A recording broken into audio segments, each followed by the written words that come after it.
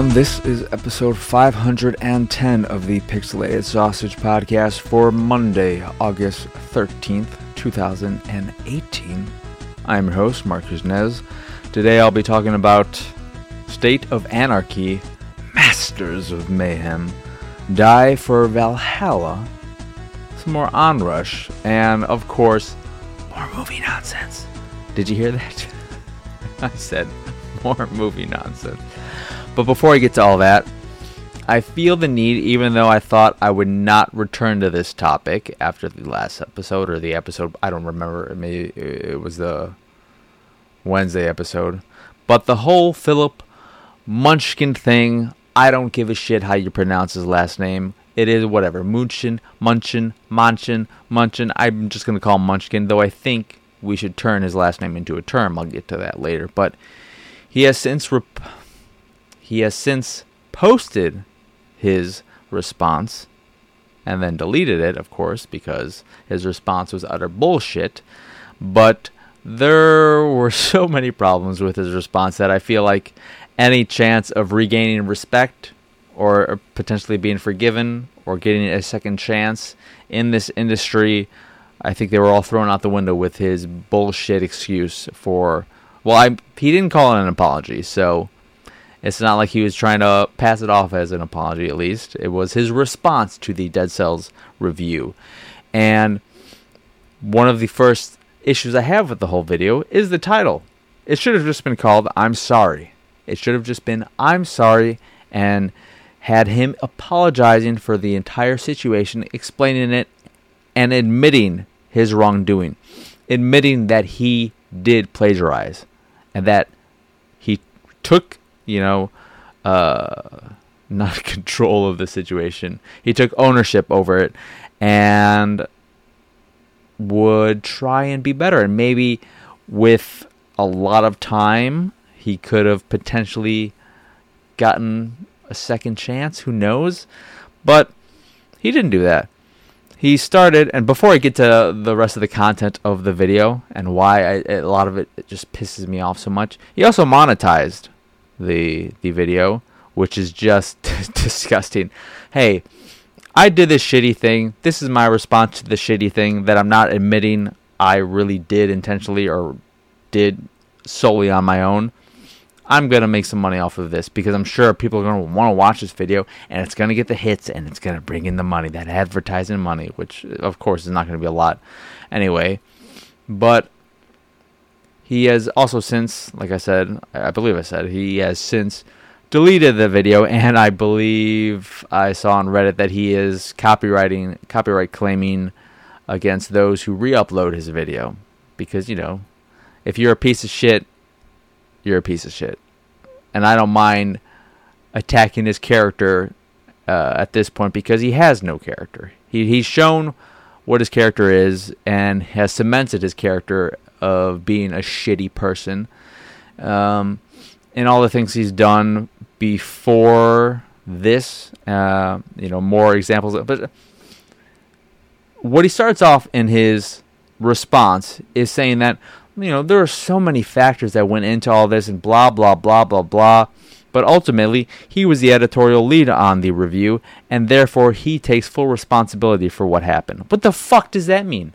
Is he trying to imply that there were other people who maybe had a hand in this, and that he maybe didn't check to see if, everything was, like, fucking what is he going on about?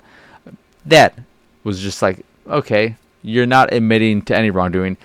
And he goes on to say how it's completely unintentional. He didn't intend to plagiarize anything or whatever. But I don't know if he ever used the word plagiarism, because you can't find a version of the video uploaded. There are ones with responses that have people talking over it, so it's hard to hear everything. But he doesn't admit to any of that, and then he talks about his review process, which he says, I do as much research as possible, and I look up, I look up as much as I can about a product before I reviewed, whether it's a game, a product, an event, etc. He just looks up all the information he can, which means he looks up other people's reviews and checks them out. And there is, of course, the existence of unintentional plagiarism, where you have, you read something and then from your memory, it just ends up seeping its way into your review, your work, your writing. But that is like certain phrases and stuff like that, but not exact structure, not word for word sentences. So that's not unintentional. That is very much so intentional. And then later on in his response, he goes on and talks about Kotaku and attacks Jason Schreier because he talked about in their post, their news story about the whole situation, mentioning his FIFA 18 review or whatever that I talked about previously, and how that is in no way a bit of plagiarism. That's like, they're similar, but they're not identical or anything. And he calls Jason out and says, if you can find other stuff, all my things before this were original. They were my own things. If you can find other examples, go for it. And of course, Jason Schreier has since found another example, which is very damning, and there's no doubting it either.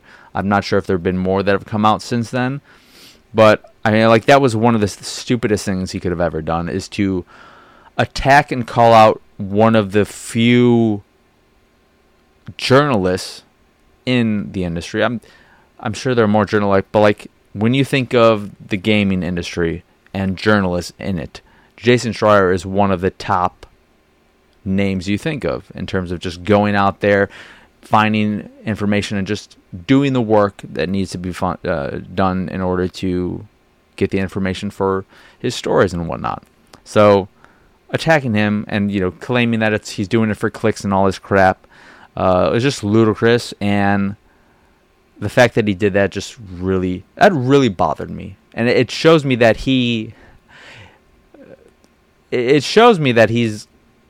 got no chance of ever returning in the industry after that, after attacking a colleague, a peer, after what he did, the wrong he did, and then is just attacking someone else in an attempt to maybe try and save his character a little. I don't know what the fuck he was doing with that, but that was just a real disgusting part of the video. And then he talks about Boomstick Gaming and how he's so happy to see like their newfound success, and he hopes they can build upon their newfound success. They're not succeeding.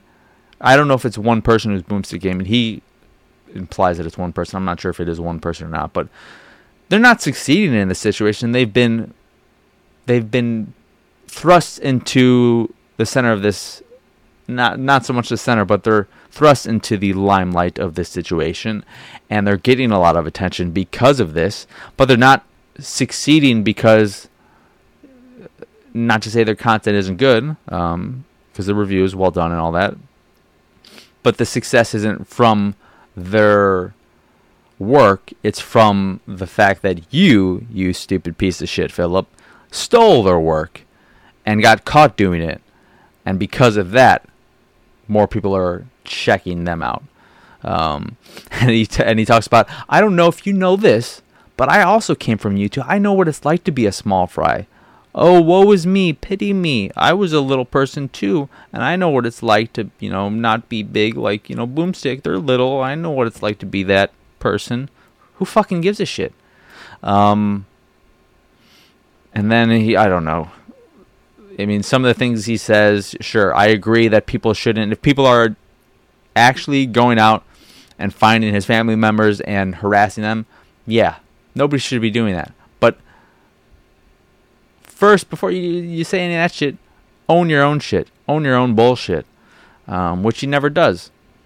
And I also am just so fucking pissed off that he deleted the video, because that shows that he has no fucking conviction. If you're going to be this piece of shit that you are, own being a piece of shit, because you are a piece of shit. Just own it. Just own it. That video did nothing for you, and deleting it does nothing for you. When something is out there, when you post something on YouTube and it's public, guess what? It's there forever, whether you delete it or not. People have it on their hard drives. They can upload it to different services. Like, it's out there. it can be found, it can be seen. You're not going to be able to just keep copyright claiming all. Like, it's just, when you put something out there, it's out there. Deleting it does nothing. It just makes you look like a fucking no conviction fucking bitch. I'm sorry for all the language to everyone, and I'm sorry for going in on this, and I'm sure there are plenty of people who don't want to hear about this. They're sick of hearing about this. I do apologize for that, but it's something that I had to mention because it does bother me so much, and I feel like he has done the way he's acted is that of a child, and he needs to grow up. He needs to be, I don't want to say he needs to be attacked, that his character needs to be attacked, but there's something that needs to be done to try and just like fix him. He needs therapy or something, because he's just, I don't know. I'm thinking just like, I don't want to keep being so hard on him, but I feel like he does need to go and do something about, like, he needs to change his ways drastically, and whether or not he's able to do that, I don't know. I mean, regardless, I don't think he has any future in this industry on either side at this point, given the plagiarism at IGN and the examples that have come about prior to IGN, and I'm sure there will be more examples showing up because, like I said in a previous episode, plagiarism isn't a one-time thing. It's something that you do. That it's not like it's something you just stumble into. You're a plagiarizer, and so I'm sure there are going to be more examples. And his response, his non-apology, apology, with no true admittance of guilt and complete wrongdoing. So, yeah, let's get on to happier stuff, like State of Anarchy, Masters of Mayhem, which is another game from, I believe, the developer-publisher, or just the publishers, Sometimes You, who is responsible for such games as Where Are My Friends, I believe was the name of it, and that Energy Balance or whatever, which I think was like an easy platinum, maybe easy achievement, well, surely easy achievements too then. But they're not known for making great games, and sadly, State of Anarchy is another not great game from them. It is a top-down twin-stick shooter that is somewhat reminiscent of the early GTA games, where you can get into cars and you can shoot random, I guess they're supposed to be protesters or something, or rioters. I think I saw that name thrown into the achievements. So you go around killing them, and you go to banks, and there's a boss in every bank in the same area, and you kill them, and then they drop a weapon upgrade and a bunch of cash, which you can use to purchase upgrades to your weapons, and every 2 levels you get skill points, and it's broken up into levels, but there's also, like, if you just play through, it's just like sort of straight progression, and it's got a sort of 13-year-old notebook art style to it, which is to say, just like, something, doodles that you would doodle in a notebook in class or whatever. It's not very pretty to look at. The music's not that great. It's tonally very weird. There are times where it's like, this seems oddly somber in this situation. I don't know. It doesn't always fit. There's an alien aspect to it. So it's at one point, a UFO comes in pretty early on, and you destroy it, and then you get abducted, and then you're like on the moon or something, and you're shooting things, and then you're in space in a UFO flying around, and then you're back on Earth because whatever, and you're back to robbing banks. And then you go around and you can drive around and you can shoot out of your car, you can run over enemies, or there's like this orange flying dude, I think he like shits out mines or something. I don't know what he's doing.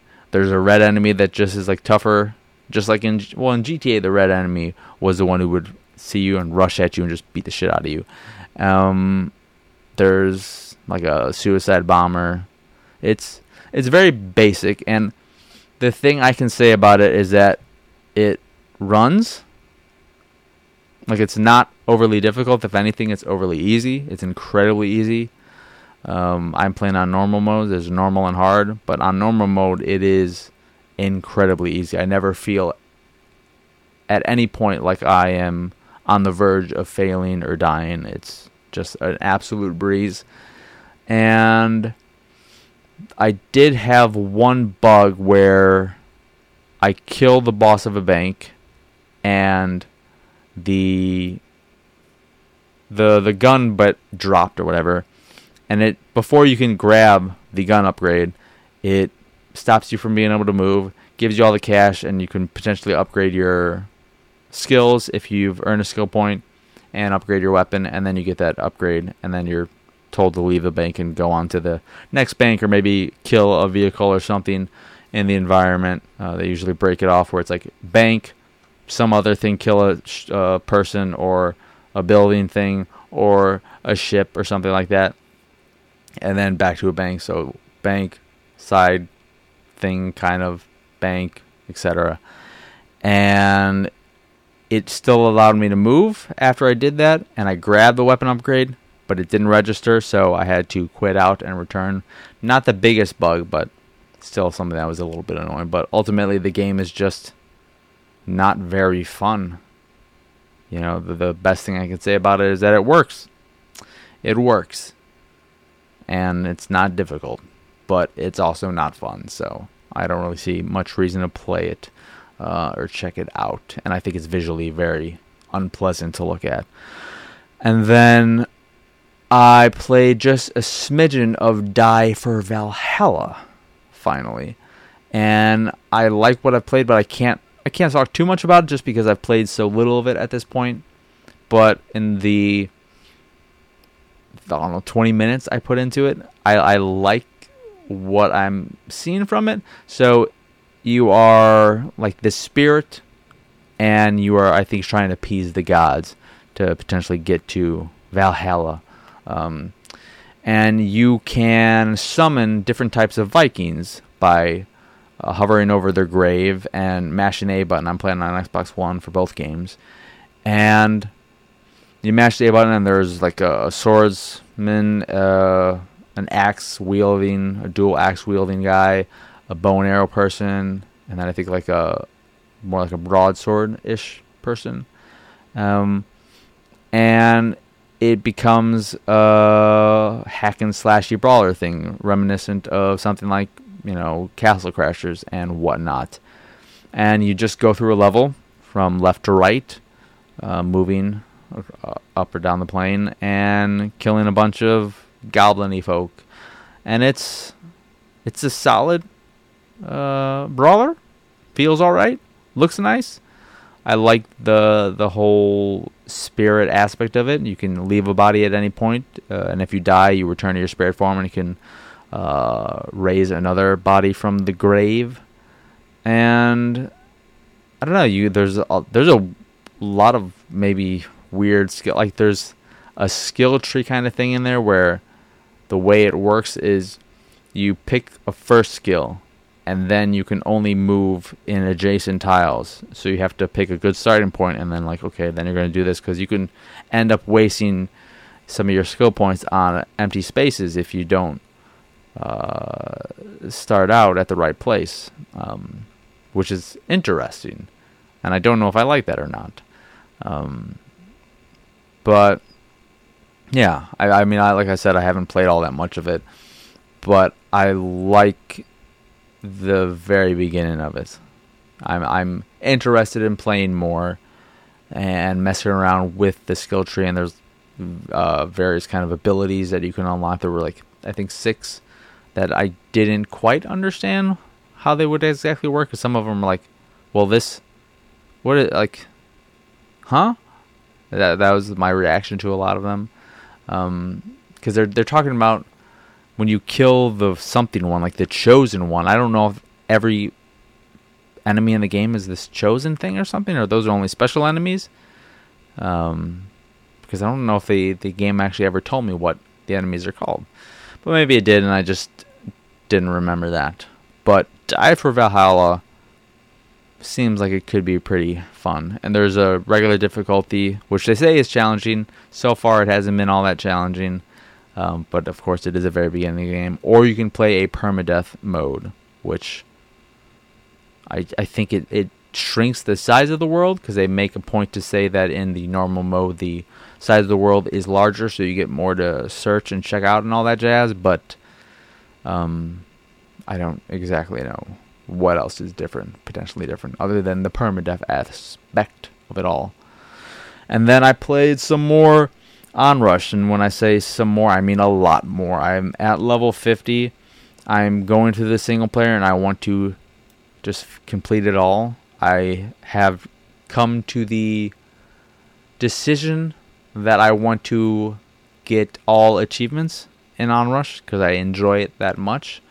But I'm still just loving the game. I think it is an incredibly fun racer, and I have an absolute blast. Even playing the single player, I still have an absolute blast in it. One of my favorite things to do, and I may be reiterating a lot of what I've already said because I can't remember what I talked about in the last episode. But I just love so much landing on another car and destroying them and crushing them.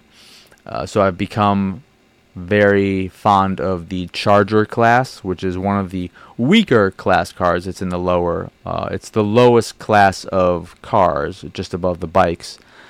And I love that one because it has a better homing ability in air to like actually not completely lock on to an enemy and land on them, but your chances of landing on an enemy and attacking them in air is increase, and it's noticeable, and I love that because there's something super satisfying about that. And then I also love when playing the switch mode, where everyone starts out in bikes. At the very beginning, it's not super easy, and it's purely by chance, but every now and again I will be off a jump, and then another enemy will come from the side at me, and I don't know why it works out this way, but they come at me, and then they just get smashed and flip over me, and it has that slowdown, and it just lets me look at it for a second or two, their body falling over mine, and I get that like, oh, nice, you just took them down or whatever, you sideswiped them, and it feels really good. Every time you take someone down in the game, it feels great. And that's not the goal of the modes, really. I mean, you shouldn't be setting out to do that over some other objectives of modes, like in the countdown. You should really be focusing on getting through gates. But if you see an opportunity to take someone out, you should do that as well, because the reason to take out other players in Onrush is not to just take them out and feel the satisfaction of doing that and seeing it and all that. It is so that they are out of the game for a short period of time, and therefore they can't help their own team. That is why you take out enemies.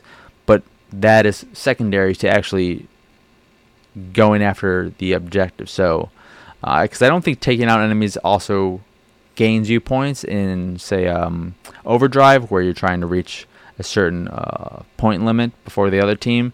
But like I said, you take out an enemy, an opposing player, they can't gain points for their team. So that takes out one player's ability to gain points. So that is why you take out enemies in Onrush, but really you should be focusing on the objective first and foremost, and going after enemies when you see an opportunity, or when you get your rush mode to max, and then you could you can turn that on and just wreak havoc. That's another thing I like about Charger, is that their thing is the bulldozer rush mode, and they just destroy everything in front of them. So I'm Charger first and foremost. I really like Dynamo, and I've grown fond of, I don't know what the name of the bike is, but the second one, the one that when you drop from a height, you do a little shockwave that will weaken enemies and make them vulnerable to attacks. So I like that because it's really good for assists and stuff like that. So yeah, Onrush is an amazing game. If you didn't play it when it was free for the weekend on Xbox One, you really missed out.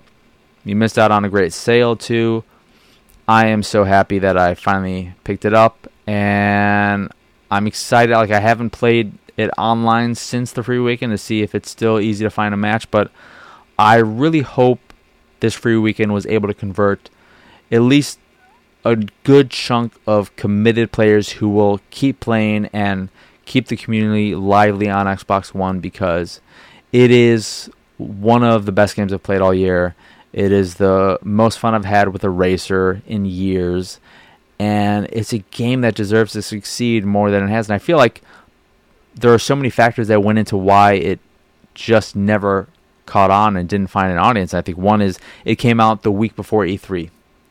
Don't do that unless you're got a name behind you. It didn't get a lot of I feel like the marketing budget had to be incredibly low, because I don't remember ever seeing anything about it. I think the first I heard about it maybe was the beta, or it could potentially be from Chris Johnson over at the Player One podcast talking about it, and then I looked at it and I'm like, oh yeah, this does look cool. But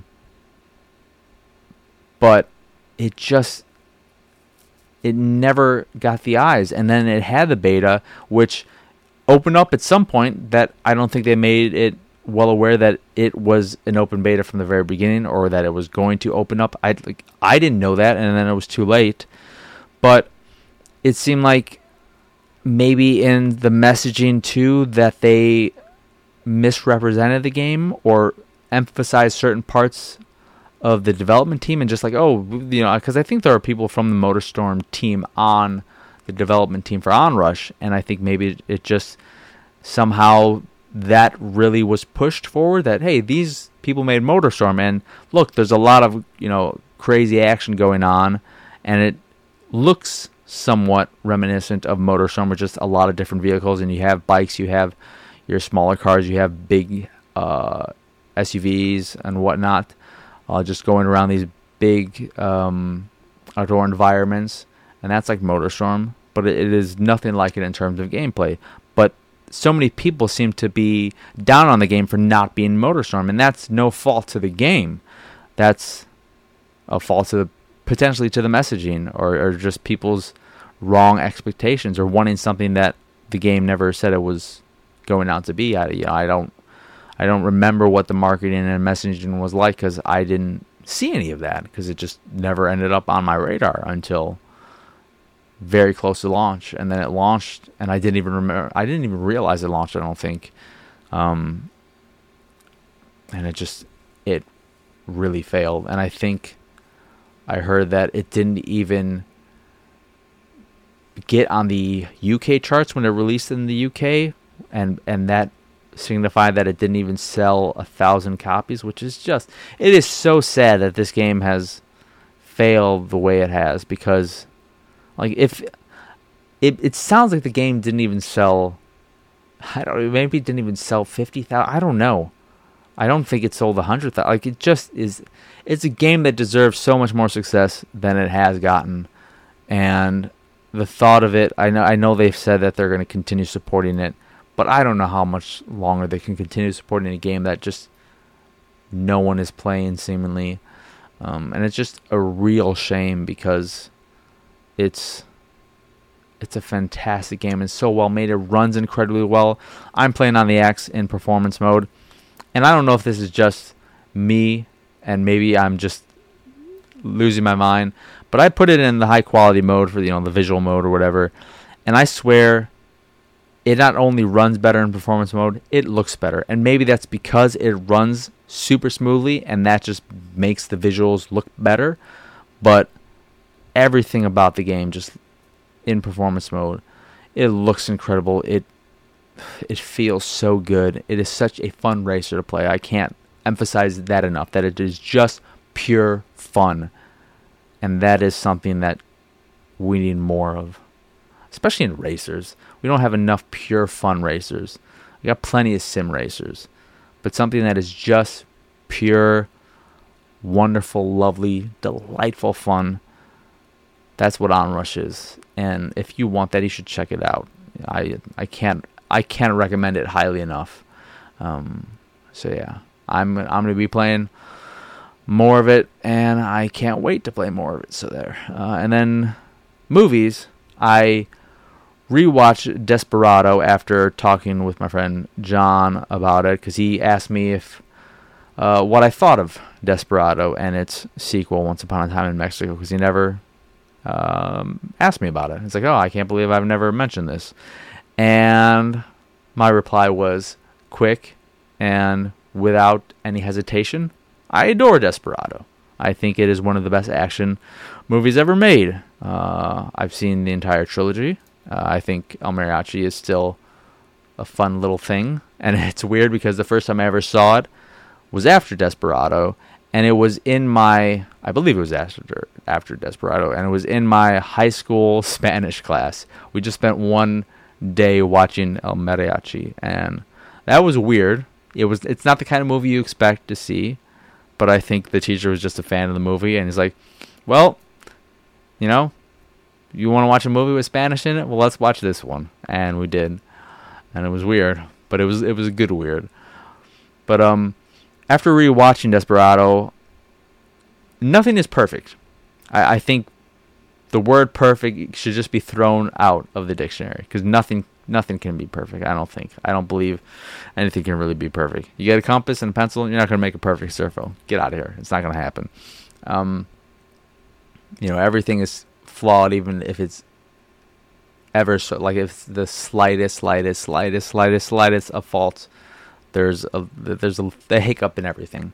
But I think that's what makes everything special, because it makes everything unique, and I like that. That's why I'm someone who doesn't get upset when I color outside the lines. I'm not actively trying to do it, but I'm not so neurotic and meticulous, and I'm like, I need to make sure that everything is like, no. To me, I actually like it when I color outside the lines in my artwork, because it's just like, okay, this was made by a human. This was made by me. Would someone else make this error, if you want to call it that? No. If if you were doing it by a computer, you would not do that. It would just look so perfect. And to me, there's something incredibly stale and empty about that. And I like, when you have these little things that make something feel more real and just something that was made and not manufactured, if that makes sense.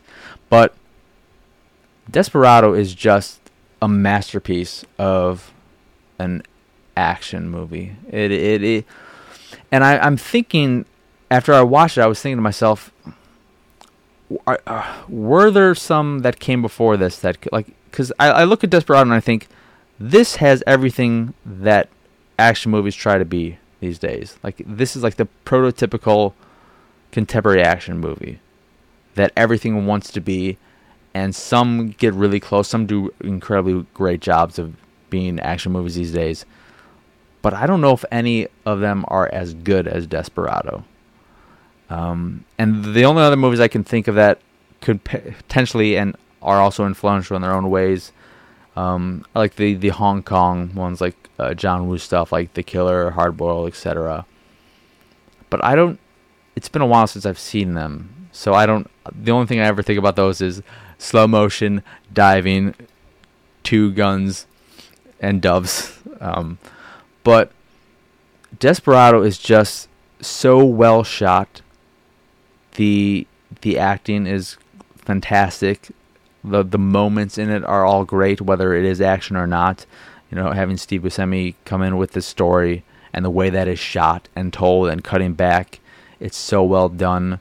And the thing about it too is that it's cool. It is a fucking cool ass movie, and it's not to say they weren't trying to make it cool, but it doesn't feel like something that's trying to be cool. It's just fucking cool. There are so many wonderful shots in the movie that are just so memorable. I love in not the flashback bar thing, but when he's at the bar with Cheech and all them, when he's fighting and he's on top and he's flinging his guns as he's shooting them. That is just, I don't know if that, I feel like that is in no way a logical way to fire a gun and be accurate or anything, but it's fucking cool. When he's on his tiptoes on the edge of that building, like the way it's shot, and then him falling off and shooting like that is fucking cool. It is just a cool ass movie. When his fellow musicians come into town, and one of them has the two basically like Gatling gun cases, the other one has a rocket launcher. The way the one guy with the rocket launcher gets low to shoot the rocket is fucking cool. And that one kind of actually makes sense. I feel like, oh, you kind of can get more of a solid balance. Like, it is just a cool ass movie. And when he's gets cut up from Danny Trejo's character and he's walking across the wall and some of the blood is coming off of him and onto the side of that building, that's a well shot segment. It's just, Desperado is a masterpiece, and I feel like not enough people talk about it or remember it, even though so many, if not like the majority of action movies that have come after it take so much from it and are clearly inspired by it. So yeah, if you've never seen Desperado, just fix that immediately. And then we were talking about From Dusk Till Dawn, which is a fun little thing. And I think From Dusk Till Dawn is what Planet Terror wanted to be. But Planet Terror was clearly trying to be it. And From Dusk Till Dawn is just, again, like, it wants to be that, but it just succeeds because it is that. And it is just a delightful, campy little, silly, stupid vampire strip club thing. And then we were talking about George Clooney. And I miss George Clooney when he was this incredibly charismatic, charming actor who could take on different types of roles and just did so many, like doing Three Kings and Out of Sight, Oh Brother, Where Art Thou, even like Michael Clayton and all these things. Like, he was a movie star. He was incredible. And then he just, I feel like Michael Clayton was near the end of that, even like Up in the Air, which I was rewatching, and it's a fine movie. It's really well done and all that, but it's not something I ever need to rewatch. It is very just sort of whatever. But then he just kind of got boring. I don't know. And maybe it was when he decided to get behind the screen too and direct, because I don't remember when that started, but he just got really stale and didn't explore different types of characters or anything. The last movie he did, Money, I forget what it's called now. Money. It's not Money Market. Money. It's not Money Blues. Money. It's not Moneyball. Moneyball is a fantastic movie. Money Honey, whatever his stupid money movie was incredibly disappointing. It was one of the most disappointing things I've ever seen. Not that's a stretch. I didn't mean to say that. That just came out.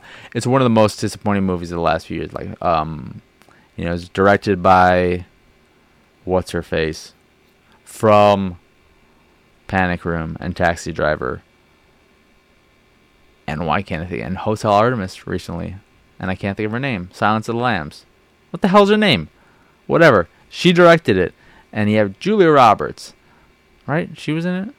And you have the young actor, who I actually like too. He was in a indie military movie called 71. It's based on like I forget what it was. But it's really done. It's really well done. I'm not going to try and say what it is because I'm going to completely flub what the thing is that it is in London or England. I don't think it was in London, but it's in England and all that jazz. Maybe it's in Ireland. I don't know. I'm just talking on my ass now. But I miss George Clooney. That's the point of all of this. I miss George Clooney because he was such a great movie star. And now he's nothing. And that's sad. Even like the Ocean's movies, too. Those were fun. And he's part of why they were fun. Now, So, yeah. That will do it for today's episode, which went on longer than I was expecting, in part because of that ranty intro, which Again, I apologize for anyone who is sick of hearing about it. Hopefully, I will put in the description. I will hopefully remember to do this. A note that says, if you don't want to hear about all this Philip Munchkin shit, then just don't listen to the first 10, 11 minutes of this episode, because it's all about that shit head. And I think his last name his Miucin should just be a term for, plagiarizing, getting caught, and being a shit. Yeah, they did some really bad stuff, but at least they didn't pull a Miucin. So I think that would be a good thing to do. Anyway, that will do it for this episode of the Pixelated Sausage Podcast. Once again, I am your host, Mark Kuznez. Y'all can find me on Twitter, Instagram, Xbox Live, my anime list, Steam, Twitch, and all the usual places at PX Sausage. On PSN, I am the Kush3. The site is, of course, pixelatedsausage.com, where you can find this podcast and the Pixelated Paranormal podcast, which are both available on podcast services across the globe, like Stitcher Radio, Google Play, and Apple Podcasts.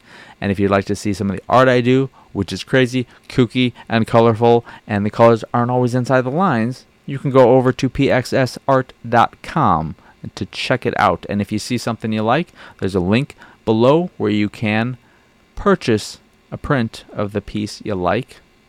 And if you'd like to support the site in general and everything we do, please go over to patreon.com/pxs and support us with, $1 or $2 a month, however much you'd like to contribute to the, I don't know what you're contributing to. You're just saying you like what we do, because, I will pay for this with my last penny, even if I have to, because I enjoy doing this. I enjoy doing it for you, but I more so enjoy doing it just because I enjoy doing it. So, I'm going to keep doing it. Okay. Bye.